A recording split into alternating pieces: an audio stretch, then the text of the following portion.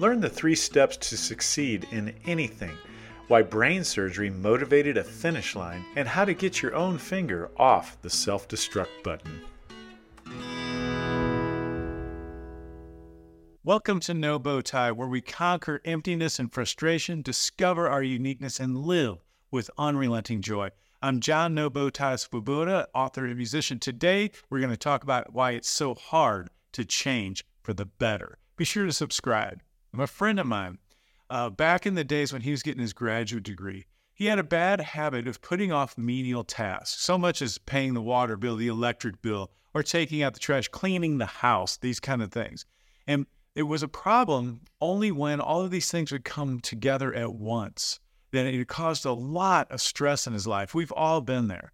But as time went on and he got a job and a career, these habits continued. And it started to give him really shallow relationships at work. Opportunities were given to somebody else just because of that fine line where they chose somebody else who they knew they could count on.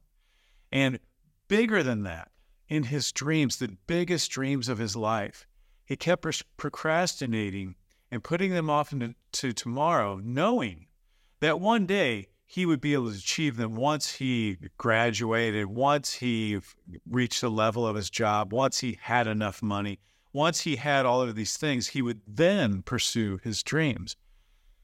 All of the things, again, they came together at once. And he came home one day, his wife had left him. He found a note on the door that said, "Take your finger off the self-destruct button." That self-destruct button was just procrastination. He wouldn't cross the line of knowing what he wanted and putting himself in motion. He just did the things that were necessary to sustain his life. Have you ever been there? Have you ever been in this situation where going to work and coming home and getting the paycheck is enough, but yet you have a pain in your soul that wants something bigger, and you know what that is? Even if it's a small knowledge of it, you know something that would propel your life forward if you would just achieve it. You know right now the changes that you need to make to live a happier life. Even if they're small, you know there are some small changes you could make to live a better life. But imagine what your life would be like if you had control, if you had self-control over the habits that are holding you back the most. I'm talking about a sustained, happy, enjoyable existence in life, knowing that you're the one creating it and you have the strength to create it again and again. Without it, it's a very empty feeling. With it, you feel fulfilled.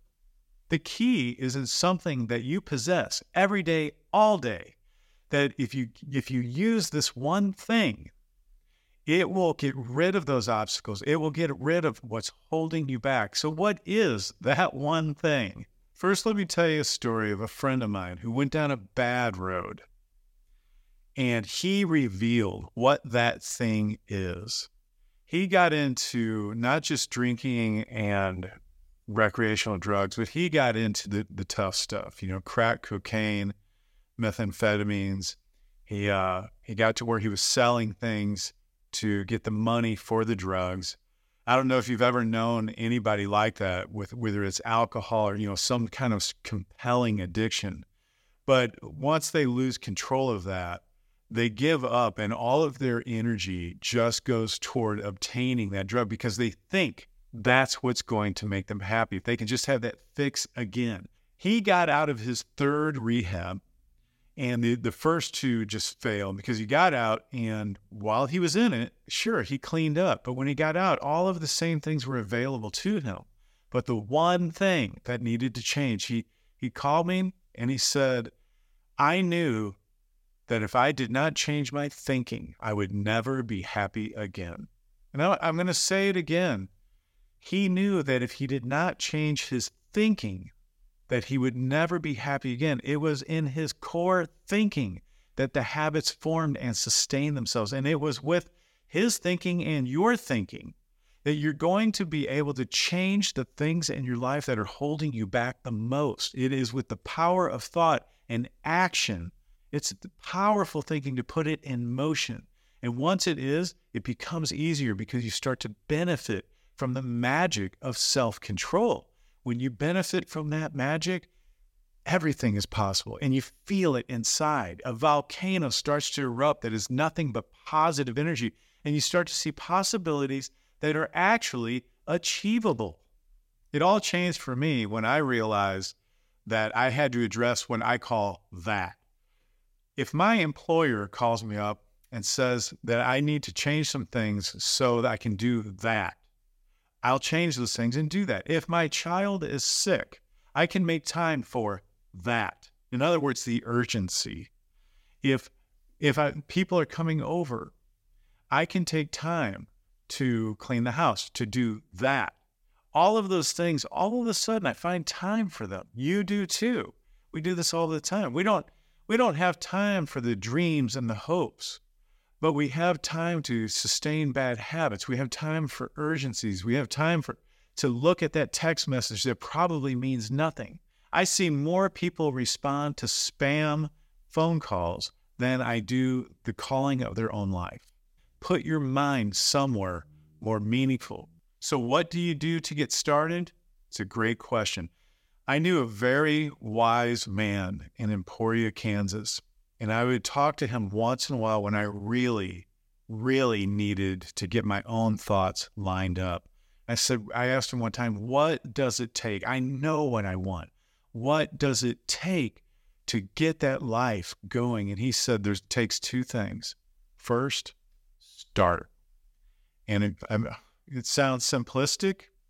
That is the key. If you're wanting to build something, start. If you're wanting to record something, start. If you're wanting to write something, start. If you want to climb Mount Everest, start. But there's a second half to this one. I remember in the same conversation, he said, most people will start and then quit. And the one thing that you really have to do, even if you fail, you have to finish. You have to put a date on it and put an end to the work that you're doing and bring it to a close so that you can measure how you did. But when you do this, you'll see that you're in motion. Even if you don't like the work you've done, the disappointment of that is not nearly as bad as the frustration that comes from not starting in the first place. You watch the world surpass you instead of being involved in having your own sleeves rolled up and saying, at least I'm involved in the dreams of my life. Get started and set dates to your goals. Set dates to the things that you know need to be done, even if they're small, especially if they're small. Get some achievable goals under your belt, move forward, and live the dream. One of the things I'd like to share with you before I go is the story of the recording of my latest album. We knew we had really good ideas, but we hit many obstacles along the way. We started recording last December, and things got in the way, big things got in the way. And this story will put out, it expresses all of the principles of this podcast. That my father had passed away. One of the people on our team had to get brain surgery. Somebody else got a new job and had to work extended hours. We kept postponing rehearsals. We were spending long hours in the studio only to have everything pushed back. It ended up taking 6 months longer than we thought it was going to take. But we finished it. And the things that got us there, the first thing from this episode, we had to quit procrastinating. Second thing, we had to change our thinking for this to be possible. And the third thing, we had to start and we had to put a deadline on it. We had to finish. And when we did, we celebrated. So I can celebrate by sharing it with you. Go to nobowtie.com/new and get free downloads of the recording that we did for you. It's a very enjoyable album.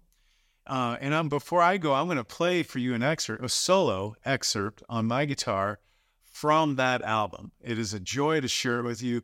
Have a great life. Okay, this is from Isaac Albeni's Granada, classical piece.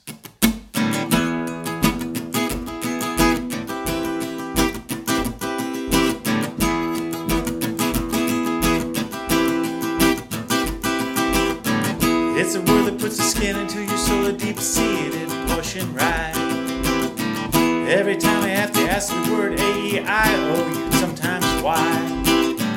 It is certain, raise the curtain, feel good, the joy always has two sides. Hail Mary, Hail Mary.